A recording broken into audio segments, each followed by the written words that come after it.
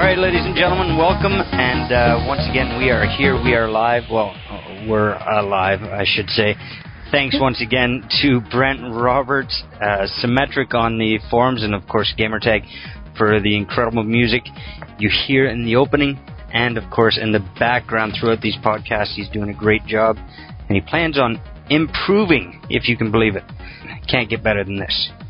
Today we are featuring with you, as always, Adam DeLiva. This is Adam, variation on the forums, back from PAX. And Stephen Cameron. Stephen Cameron, camshaft, all that good stuff. And I'm not going to say that stuff that Adam said last week about I'm the only loving person in the world or whatever. The fan mail we've gotten in because of him is fantastic. Of course, I am Ken Lafreniere, Alex1138. And we're back again with our podcast, our little rubber room to the asylum. We've had a lot of different reviews hitting the board, but we need to talk about Mafia 2. Adam's had a chance to look at this. Fill us in, Adam. Yeah, so hopefully Mafia 2 will be on the front page pretty soon so you can read it, but the quick lowdown is, so this takes place after Part 1. It's done by the same guys, but the development company has switched names, so to be honest, I was kind of nervous about doing it just because I wasn't a big fan of the first one, and the whole 50s, 60s era and stuff like that just isn't my thing, but I quite enjoyed it. It's an open world-ish game, kind of like GTA, where you drive around mission to mission and stuff, but the big difference in Mafia 2 is that it's completely story-driven. So the problem I have playing Grand Theft Auto and games like that is I'll do a mission or two and then I'll get distracted and do absolutely nothing for a couple hours just goofing around. Now, in Mafia 2, you can drive around in this world, but there is nothing to do in it, really. I mean, you can do these odd missions here or there to kind of make some money, but because there's so little to do, that's how it pushes you to the story. So, I mean, some people are going to fault it to that, but I really liked it because it's really streamlined the story and kept you focused on what you're actually supposed to do rather than just running amok for, a couple hours. You know, that's a really good point. A lot of the more successful open sandbox type games are really like the Red Dead, the GTA, really have those side missions that take you all over the place. Well, like Spider-Man did for when Spider-Man 3 did that. It drove you all over the place and you got sort of sidetracked with all this stuff, And that's kind of a problem because quite a lot of people have never beat Grand Theft Auto or Red Dead or whatever for the actual story campaign. So I kind of liked it in that respect that it pushed me to keep going in the story. And the voice acting is simply amazing. And the narrative and the way they tell the story is really, really well done. And I actually really enjoyed it. So would you suggest this to somebody new getting into that sort of genre? Or is this more for the hardcore fan? I mean, as long as you're going in knowing that it's not GTA. It's a story-driven version of that kind of gameplay. The problem with that is that when you're done the game, there's nothing else to do afterwards. So as long as you kind of know that, you'll be fine. This of course is the second incarnation. Do you see them doing a third? Oh yeah, it's possible. I mean, the Part 2 isn't the same guy from Part 1, obviously. I mean, I'm not going to ruin the ending of 1, but it's a completely different guy, so I mean... And it's based on the Mafia, so I mean, there's unlimited potential for, side quest characters and all the different stuff. And I mean, the DLC coming out for it is even a different guy as well, so. Fantastic. Well, thank you, Adam. Appreciate it. Looking forward to reading it on the board.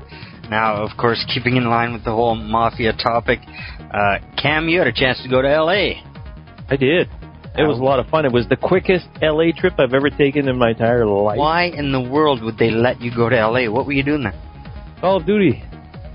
Black Ops multiplayer event. It was surprisingly crowded with a lot of people. Surprisingly. And basically took off at 3 o'clock in the morning from the boonies of New Liskeard. Made it in L.A. about noon Pacific time, and then waited about 5 hours till the actual event, and the shuttles were going to the, the Los Angeles or the California Science Center, sorry. And they had the whole event there. They must have cleared out the whole thing, and outside they had a DJ and had a whole bunch of people there, and I'll get to the actual game stuff in a minute, but I could have sworn I seen the kid from Hung there outside. It was the kid from Hung, the main character's son. I'm sure he's going to love hearing that he's referred to as the kid from Hung. The kid from Hung. I have no idea. And the actor, Chris Marquette, was there, the guy from Fanboys and Girl Next Door. Right. Yep. Something like that. I think it was the name of that other movie. He was there, and I was like, hey, I've seen that guy before. Now, at the time, I had no idea that his name was Chris Marquette. But I said, I knew that kid from somewhere. So anyways, get in the event. I'll be honest with you, Treyarch has stepped up. They had big shoes to fill for this multiplayer stuff.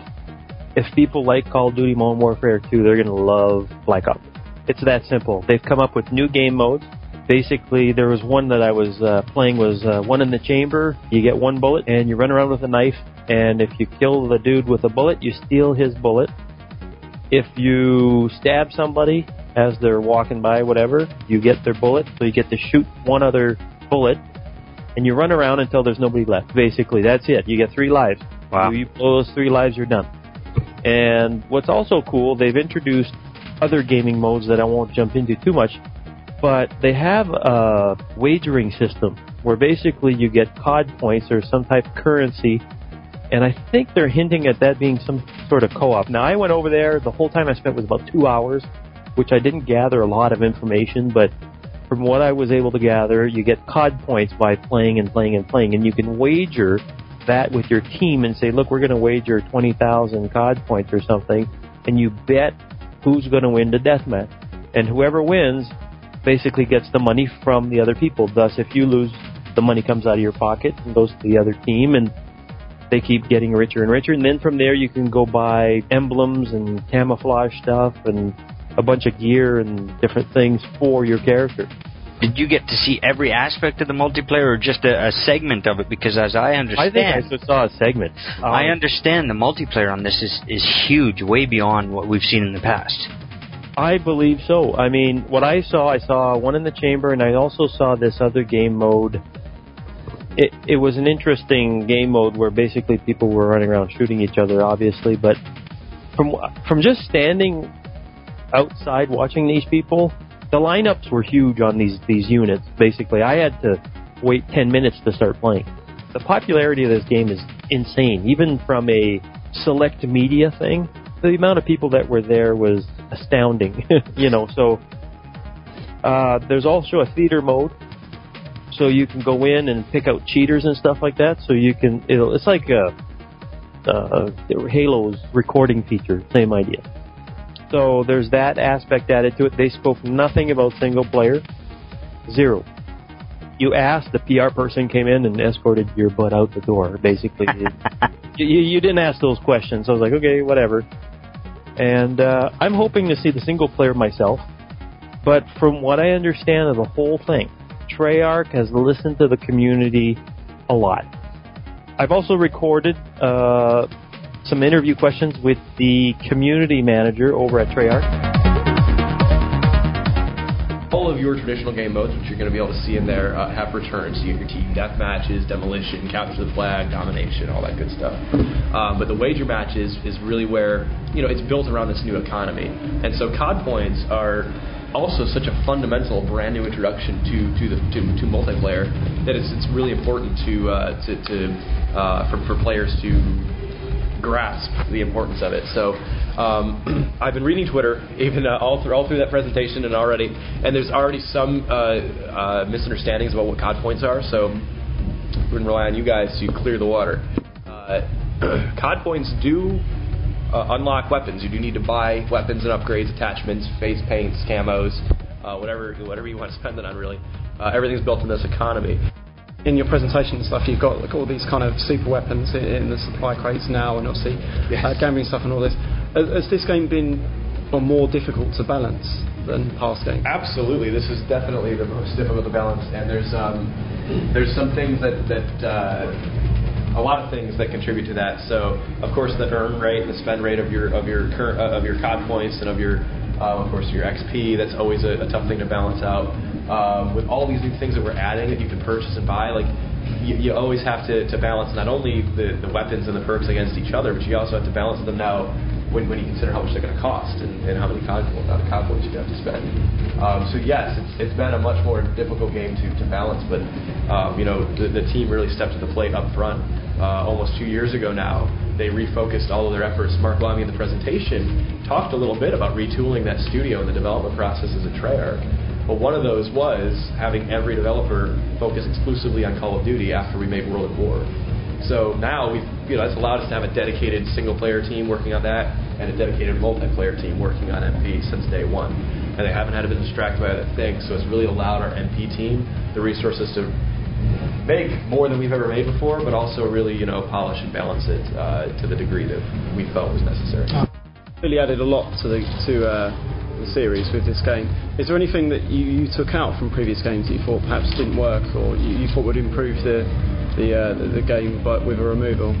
Yeah, so there's definitely a lot of things. We listen to the community. We know what they like and dislike.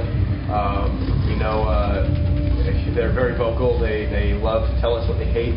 They also like to tell us what they love. One thing that's removed is Commando. No more Commando or Commando Pro. It's not a perk anymore. Instead, what we do is we replace that with your ballistic knife. So your ballistic knife, when you have it equipped, you can either shoot it with your right trigger. It'll shoot the knife blade out, or if you actually just want a knife with it, you'll get that extra lunge. So we understand that there are still players, believe it or not, who love to lunge with, they love to run around and be the knifing guy. There's actually somebody on the Xbox 360, his gamer tag is only use knife, and that's all he does is he runs around and uses his knife. Yeah. And so he doesn't get a single kill with a gun. So there's players who like that style. So we needed to find a happy medium. So you can't use it. Your standard knife, your standard melee knife will always be the standard, lunge action. This thing will give you that extra distance if you really want. Talk a little bit, about the contracts, the time-limited challenges, and how those fit into... Sure. So these are contracts, and this is another thing that they kind of glossed over, and I really wanted to drive home the point that these are dynamic. We can, week by week, month by month, whatever we deem necessary, rotate these out. We can introduce new contracts to the community and put new prices on them. We could remove contracts and sort of rotate them out so players aren't always getting the same contracts every time. So that's pretty core to this feature. They're broken out, like David said during the presentation, into 3 categories. One that's going to be more, kills-based, kill streak-based, and then specialist. So they're going to cost money, and it's sort of like an investment you get a return on investment. So they're going to cost COD points, you're going to get COD points back. And so take this for example, it costs you 50 COD points. It lasts for an hour and 20 minutes of time alive in-game, and you have to steal an enemy crate. Alright. If you don't accomplish that within the time limit, it's going to expire, and you're going to lose your 50 COD points that you invested. But if you complete it, you're going to get 250 back. Some will reward you with XP as well as COD points. So you can choose the ones based on, maybe you have enough money, maybe you've bought pretty much everything you want in this tier, and you really are saving up for when those next tier of weapons and unlocks open up for you. So, the contracts are another way for you to expedite your route, pick your own path, decide your own fate, play the game how you want to play it. And it's, again, another thing to spend this money on, this really cool new form of currency in the game. How many maps does it look like it'll launch with, ballpark-ish, or if you can say? We're still not 100% sure. We're still working on things. It's a real thing. Things always get cut. We wouldn't want to commit to a number and then wind up having to cut a level and have all the hate that comes out on the forums. But it'll be plenty of maps, a wide variety of levels featuring snow, jungle, urban, all the different kinds of a player would want. Any tiny free-for-all maps or remakes or homage maps? There are I don't think any remakes. Every level is a brand new level for Black Ops. There are different size maps. There's smaller maps. There's larger maps. Like I said, it's all part of the variety. We want to provide a little bit of something for everybody. And these are chunks of the single-player maps. Actually, no. Every multiplayer map is completely authentic to multiplayer and original. Actually, there are some multiplayer levels that they take chunks of multiplayer levels and put it into single-player campaign, because that's actually a core focus of the MP team, is to make sure that the battle the combat distances, whatever their battle spaces are, they have to make sure that those are all very fast and well balanced and stuff, and that plays out well for single player as well, whether you're fighting AI or you're fighting other players. So the single player team obviously saw value in creating some battle spaces around some of the multiplayer stuff. I mean, your games are clearly deeply shaped by the community. Yes. Are there any new features in Black Ops that you're a bit nervous about how they'll react to those? That perhaps you've kind of bet the farm a little bit, or taken a risk on adding in terms of the reaction? I mean, everything's sort of a risk for sure. Nothing that we're too worried about, like diving to prone. Again, we knew what the concern was going to be about the whole drop shotting, and so we addressed it up front by making sure that there's sort of this recover that you have to take to it. So it really should only be used for evading. When hopefully you get a chance to play tonight, you're going to see that when you take fire and you sort of dive to prone, it's like it does add to that immersion. It makes you feel like that's what saved me, was the fact that I jumped out of the way and I got behind cover. So it feels good when you use it right, and it just feels weird if you use it wrong aggressively, and so people just won't do that. Everything, of course, like introducing currency and like the COD points, big risk, but again, it's something that we, of course, spend an enormous amount of development time putting together, balancing, making sure that it's right. And there's definitely more rewarding when you're the one who bought something, where something is yours because you paid for it with your own hard-earned cash, whether you earned it in Wager Match or you earned it online. So it's fair to say then that you're nervous about those, but you're confident that you put the effort in. Oh yeah, and nothing that we put in here was just quick without an extensive amount of consideration. Everything, we do focus group testing. We talk to the community. I don't know if you saw there, we had a bunch of community reps that we brought out on a number of occasions, and they were here tonight. They're out there playing right now. They're in the theater, and these are just normal community members who run blogs, and they tweet a lot, and they're on Facebook pages and stuff, and they run their own community sites. And these are people who are so passionate about the game, and we're always communicating with them. We're always playing our games and other games with them to see what they like and dislike, and all of that influences us. I think all these different factors, all these different inspirations that we took and drew on, that's what created Black Ops. And, it's not necessarily just our game with risks that we took. It's the community's game. Well, I have one more kind of last one. Sure. I guess it's a two-parter. One, is there a multiplayer beta? And two, with the last Call of Duty game, there was a lot of problems, that were found by having millions of people play. Right. Is there an improved system in place for you guys to work with Microsoft, Sony, or whatever? I mean, to actually, all right, we've acknowledged this bug, to do it faster, Right. So that's actually why we're doing an internal beta right now. So we are doing an internal beta with all sorts of Activision studios and Activision itself. Hundreds and hundreds and hundreds. Actually, probably more like thousands at this point of people who are participating in our beta. And keeping it internal was actually, it's very helpful for us. It allows us to iterate a lot faster on our builds. So if we want to change something, we can easily push a new build out to anybody in the company who doesn't want to use the dev kits, and they can just download a new build like that. And anything that we just tested, they can now play. And Call of Duty is such this big mainstream thing that everybody's playing it. Everybody at basically Activision plays this game. So it's a great form of beta. That's the only form of beta we're planning at the moment. There was a lot of misconceptions and confusions and misleading Google ads that suggested we were launching a public beta tonight. That's not happening. So the beta is internal only? It is internal only, correct. Unlike just building what they thought it was, they went to the forums and everything else. So we'll see if they've really listened or not. Some people, they'll say that and they don't really listen and stuff. The vibe was really good over there. I was asking different people what they thought about the whole thing, and nobody had anything bad to say, which was awesome. Usually you get a few people go, "Whoa, that sucks," and whatever, but this was really positive, which was really good. Adam, Do you think the loss of Infinity Ward and all that drama that's taking place is going to impact this title at the end of the day? It's yes and no. I mean, me personally, I wasn't going to buy the game because of the whole thing, and Treyarch's version I was never a fan of.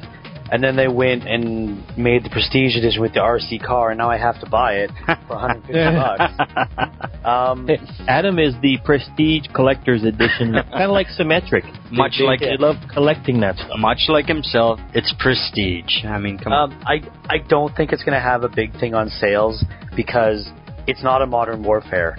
It's Call of Duty, yes, but it's not a Would you believe that pre-orders have outsold the pre-orders on Modern Warfare 2 already? Wow. Yeah, it's, I don't know. I mean, these guys have large, like I was saying earlier, they got big shoes to fill because everybody's Infinity Ward.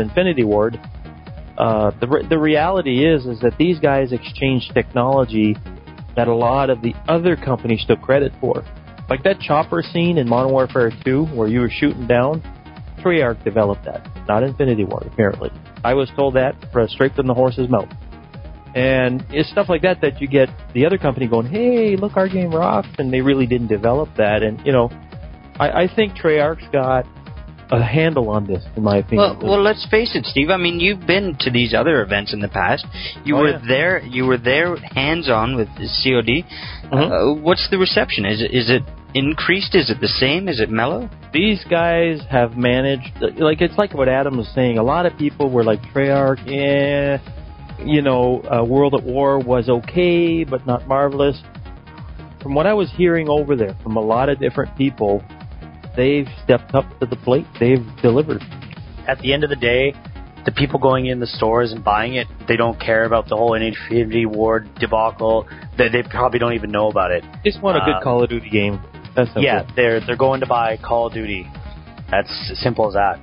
I don't think people have anything to worry about. Now, I've yet to see single player where that's where my love lies, is the single player aspect. And I was told that, hold on to your hat, man, you're in for a surprise. I get a positive vibe from Treyarch. I met a few of the guys, and they're really nice guys, and I think they're going to pull it off. It's that simple. Well, again, I mean, at the end of the day, it's going to be the numbers and the volume that really speaks to the success. And, of course, we've got three guys right here that are going to be buying it. I think it's still going to do well, and we'll have to see what the turnout is from that. Yep. Awesome. Now, Stephen and I actually had the opportunity last week, before his trip to LA, to spend a little time in Toronto at Fan Expo. And Fan Expo is an annual event taking in all different subcultures of nerdom, from comic books, anime, that's the understatement of the year, my friend. There is virtually something for everybody at this event. Steve, I'm going to let you speak to it first. What did you think? Well, it was my first time. I think, Ken, you've been there a couple more times than me. My first time is I didn't know what to expect. But if I were to come away with a description of the show, it's probably a mini Comic-Con. I've never been to Comic-Con. I've done a lot of reading on Comic-Con, but this is kind of like a mini Comic-Con. You've got the fans dressing up, and you've got the movie industry doing certain things, and the comic book industry doing certain things. And there was all kinds of celebrities there. I saw Stan Lee from afar. I saw Ernest Borgnine with the SpongeBob SquarePants. He plays Merman. The guy must be 70 or 80 years old at least.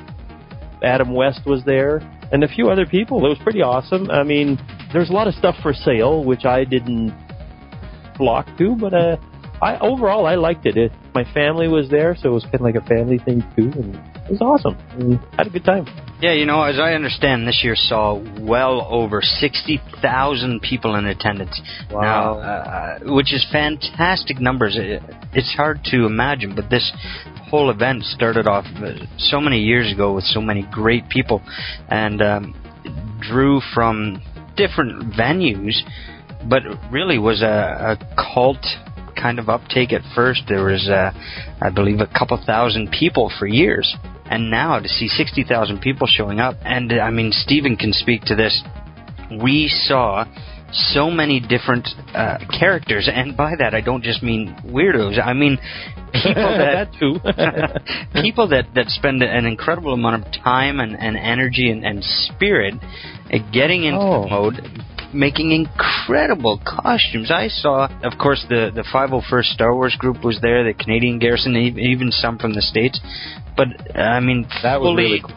Fully functioning and remote R2-D2 units that were just amazing. That whole crew had a bunch of stormtroopers, and they had a tall Darth Vader fellow, I might add, the whole 9 yards, and they had, who was the guy in the one mask? He would whisper to the kids, "Join the dark side." Yeah, that was... what's the name of the character? That was from the Old Republic series. Okay. Yeah, absolutely. I mean, he was whispering, "Come to the dark side." My son's like, "Huh? What?" They covered the bases, and I mean, I'm a Star Wars fan, so I get a lot of it.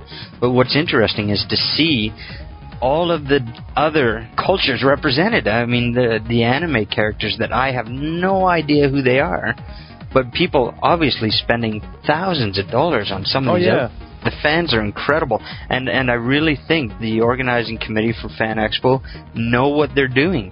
I think it's unfortunate that they don't have an even bigger venue, because I'll tell you, 60,000 people into that venue is really tight. The Saturday afternoon, they actually limited access because there was too many people. You know what made my son's day, and Ken saw this firsthand, is this guy came along. He had the most authentic Spider-Man costume I had ever seen in my life. It was from the movies, you know, with the rubber black webbing on the suit, and it was from the movie, basically. I don't know where he got it. It looked awesome. My son thought that man was the real Spider-Man. He hit the roof, man. He was like, it was so awesome. And I think the day before, this guy, he was dressed up like Superman. He was one strong bugger, too. He lifted my son with one arm. My son was being raised and had the biggest smile on his face. It was awesome. People take the time to do this stuff and interact with the kids. Like Ken's daughter took a picture with just about everybody. But the people never once said, "No, go away, kid." Not a single one said that. They always said, "Yeah, sure." Put whatever they were doing down, and that was it. It was pretty cool, yeah. It's fantastic to see, and I mean, if you haven't attended one of these events, and especially, I mean, more exclusively Fan Expo, take the opportunity. It's on every year. It's usually the last weekend in August. It's a great time. They get big name hotels on board to give great discounts. We were at the Hyatt Regency, under $150 a night. I mean, you can't beat it for downtown Toronto. We were literally 3 short blocks away from the event. We were able to walk down, get right in. It was fantastic. Talk a bit about the vendors that were there, Ken. Those were more about what you're used to a little more, like Silver Snail was there. Absolutely. I mean, the retail is definitely a big part of this. We're still in Canada. We like to spend our money and have people spend money on us. So, yeah, we definitely had Silver Snail. Planet X was there, all kinds of different comic book. I mean, there was huge areas that were just the comic book boxes. You flip through, find the one you want, and away you go. And very crowded. I mean, on top of that, all the big names were there. Hasbro, Marvel, DC, Tron had a gigantic booth. Steve and I actually got to go in and see. It was good 10 minutes of footage in 3D on the nice big screen. And I'll tell you, Tron Legacy, Tron's going to be a hit. It was fantastic. I was blown away. Well, basically, I didn't expect that to be that good. To tell you, I agree. I really thought it was going to be a fans movie, but it's not. It's really got a lot for even new people coming into it. Xbox, of course, had a presence there. They're definitely hard-pressed to get substantial floor space, but they did have Halo Reach multiplayer area, and they had Kinect showcased, so they were doing their part, and it was great to see them there, and the lineups were huge for those. What was the name of that actor guy that was sitting in front of the Tron thing, the actor fellow that was there? Yeah, Bruce Boxleitner. That guy was up there, and after all he's making a return to this movie. In the Tron world, they were buddies. going through the world of Tron, and I think he was a real-world cop, wasn't he? Oh, he was, yeah, absolutely. And I mean, He was the cop in the real world. So he's going to make a return, and I think it's going to be awesome. The soundtrack, too, of Tron Legacy is done by Daft Punk. It's going to be awesome, dude. I think in December is going to be an awesome Tron month. Yeah. You know? I agree. Now, as well, not to upset anybody that did go to San Diego Comic-Con or went down to Orlando to Celebration 5, but I was able to get all of those exclusives, quote unquote, from Hasbro for substantially less money. So anybody that went out and bought some of these exclusives for $30, $40, and even the Galactus, which was $89, I got everything for at least 30% less. So sorry about that, folks. If you want to get it cheap, right? What's that? You got me one as well, right? Well, yeah, I've got it sitting in my car. I'm going to wait till you come by next weekend. It was a good time, and if you have a chance, definitely check it out. It's worth once in your life to go. It's a very unique experience, in my opinion, Fan Expo, but they do so many different things there. They got the movie showings and all this geek stuff. I picked up a RoboCop figurine and stuff like that, and I mean... Now, of course, we can't leave Adam out of the mix for all of these different events, and Adam, not to be outdone, had to go and venture to PAX West. Why don't you had to go to E3, so I had to go to one of them. Well, Steve went to E3. I don't go till next year. Well. Man, okay, fill us in. No, PAX is great. It's I think this is my 6th in a row or whatever. So I mean, it's nothing new. Well, you're next door, dude. Yeah, I mean, it's didn't you just get for me. Didn't you just get back shortly? A little while ago. I got back from something. I don't know. I'm always out the door. No, it was good. There was a lot of really cool stuff. Some stuff I saw that I didn't think I'd be excited for. Like what? Got to do some hands-on with Dragon Age 2. Looks amazing. It was a very early build, but just you can tell that they've read all the forums. They've read, what people didn't like, and stuff like that. And the way they even said it is, when you push a button, something awesome happens, and that's what happens. It's cool. Very cool, changing the way the story is told and everything. So that was really cool. Seeing Portal 2 was probably the funniest thing I saw. Dude, that is awesome. I saw that at E3. It was pretty cool. The new thing they showed us and everything was pretty awesome. They showed the 2 co-op characters. Oh, you did see that. Oh. Stuff. So, funny enough, so as you've seen online, Duke Nukem was there. Nice. Dude. Now let's get this straight to everybody out there, so there's no question. Duke Nukem wasn't actually there. It wasn't a standee. It wasn't a video. It was a what exactly? It was playable. Nice. It exists. Doubting Thomas here. I don't even want to see it. They've said next year it is coming out. Yes, insert your jokes here, but from what they showed, it looked really cool. And there was lineups all 3 days the lineups were hours long. It was ridiculous. So people still want to see it and still I wanted to see it when I was not married and had no kids. Back in 1995. Yeah, the demo starts with you going in a urinal, so it's very Duke humor. Definitely going to be a big must-see. What did you see? Did you see a video that we're playing outside of the booth, or did some guy come singing out of there to see anything? But you got hands-on with it, which was really cool. Wow. That almost sounds too good to be true, huh, Ken? You know what? It really does. I mean, you're saying this, and it really sounds like a conversation I've had a million times, except, of course, with the hands-on. It's always been, in 2 weeks we're going to see video, and that 2 weeks comes and it's canceled. Well, the last thing I saw, do you guys remember the barbell video that they had? Yeah, absolutely. That was the last thing I saw before all of this. Then 2K puts out a press release just before PAX, the day before PAX, that, hey, Duke Nukem, and basically they sent a press release with an attachment to their FTP, and in there was 2 RAR files. One was password protected, so here I am frantically emailing these people, go, give me the password! And then the other one was a fact sheet, which was easily uncompressed, and I'm dying to see the screenshot. And all it was him holding the pig head and there was about 5 variations of that, and I was like, oh, give me real screenshots, you know. So I was hoping that they would have real screenshots. So yeah, you go online, you can see some video of what the demo and stuff looked like, and it's pretty cool. So I mean, it's you were talking to people on the floor that did get hands on, is that right? Yes. Yeah. Now, and what did they come back? Did they come back to you telling you know what, it's like I remember, or is it as good as they hoped? A bit of both. I mean, like I said, it still feels like Duke Nukem. It's got the signature voice. It's got the gameplay. It looks really good. Gearbox, they've bought the rights to put it out now. So I mean, obviously they're serious about it. So it does look like it's going to happen. I mean, obviously we'll wait and see because we've had this conversation who knows how many times over the past 15 years. But well, you've heard it here. You've heard it here, folks. XboxAddict.com. Adam DeLiva variation guarantees a Duke Nukem game in 2011. You have a mob at your house.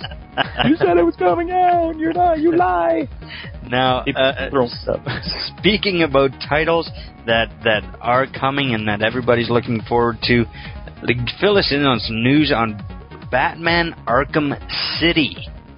Our good news people on XBA posted up a news post about that Arkham City, the game, is going to be 5 times larger than Arkham Asylum was, territory-wise. And I went back and forth with Brent, Symmetric, on what was actually lacking in the last game, and I said, you know what was missing in that game was the lack of being on top of a skyscraper, looking down at the city and jumping off the side of the building. It didn't really have a lot of height moments. It had a few, but not a lot. That's a good point. Yeah. But other than that, I mean, I really, really enjoyed Arkham Asylum when it came out, and I hope Arkham City lives up to that. I don't know if they should kill it with co-op and a bunch of multiplayer stuff, but as a whole, well, I don't know what you guys thought of the last title, but it's shaping up pretty good. I did the review for the first game, and it's done by the same people, so they've won my trust. So I'm gonna have no problem getting it day one. Now I know for me, one of the things that kind of put me on kind of my heels at first was hearing an announcement of a second game so early on. I was skeptical to say the least, but now I've seen this video that's come out of a secret area, and it actually shows some of the screenshots, some of the concept art, and the basic mapping. So it's obvious, to me anyway, that when they were making the original Batman Arkham Asylum, they had already either started on or certainly had it in pre-concept. Rocksteady was like a jar of ideas just waiting to burst out, and with Arkham Asylum, they only showed us half the jar, and they probably had a bazillion ideas for Batman, but just couldn't throw it all in, right? I have a feeling with Arkham City, they're going to go, this is what we wanted, Batman. Well, that too. I mean, I'm sure when they were making it, they knew they had something on their hands, and they apparently knew they didn't. So apparently, I spoke to somebody that knows these guys, and apparently they knew they had a decent game, but they didn't think it would sell as well as it did. They had no clue that this thing would be a contender for Game of the Year kind of thing. In my opinion, last year, if Call of Duty wouldn't have come out, Modern Warfare 2, Batman would have taken Game of the Year. Well, I mean, you think about it. There's so many previous really bad Batman games out there. Well, just superhero games in general. I mean, look at Iron Man. It was terrible. You could create the perfect game, but before you release it, you're going to think it could be absolute crap. Oh, yeah. So they did a good thing, for sure. Oh, yeah. I think that Batman game, and Adam, I think from reading your review a few times, is that this is probably the best superhero game ever. They nailed everything. They got the voice actors, the darkness of Batman, the insanity with all these different characters. It's there. I played it and I was like, this is awesome. I was honestly so excited when they actually said that Hamill was going to play Joker again, because he said that in the first game that was going to be his last time, but now he's doing it one more time. So that's fantastic. Awesome. Let's really consider for a moment, is it possible we could get Rocksteady looking into or moving forward with perhaps a Superman game. Green Lantern's coming out. We've got Green Hornet. We could see an Iron Man game from this group. I mean, the possibilities are endless, and certainly they've had their failings in the past. Not Rocksteady, these other games. What do you guys think? It's hard to say. It's absolutely possible. When you have a game like that under your belt, it's probably pretty easy to start negotiations of trying to get IP and stuff like that. That's right. I'm sure DC loves them a whole bunch right now. So, oh, indeed. And Warner Brothers, those two there that own the whole thing.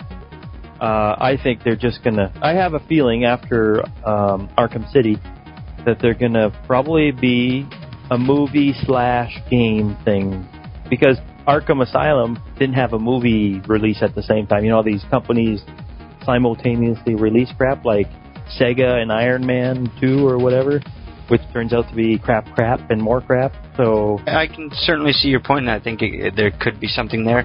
But I think what really drew the opportunity for the original Batman Arkham Asylum was the fact that there wasn't a movie. You were able to enjoy that for the first time. You weren't just reliving another adventure.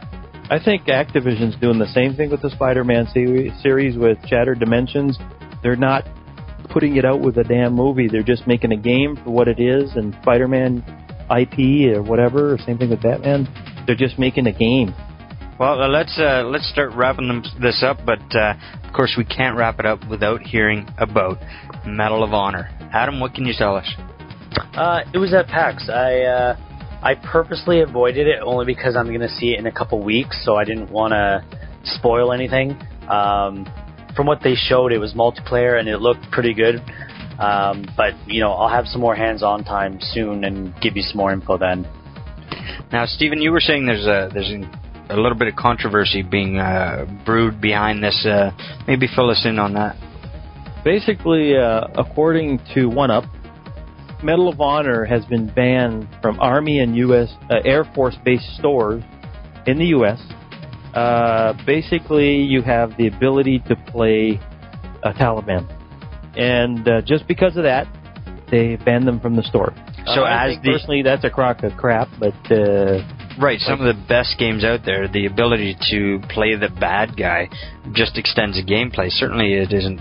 I just think it's stupid because the history in games or whatever, when you look at World War II, for example, most games like Medal of Honor, the original series, all based on World War II and killing Japanese and Germans and all that, Nazi Germans, whatever. Since this is only maybe a few years off the mark, Taliban is only 2-3 years old, piece of history, they get all freaked out, and they think everybody's going to want to run around and be a Taliban or something, and which is totally absurd. But it's so stupid. Like, I had this conversation with people coming back from the Call of Duty event, and I said, what's up with that piece of news? Like, what's the big deal here? You guys tend to forget your history awfully quick, Unfortunately, it just comes down to how soon is too soon.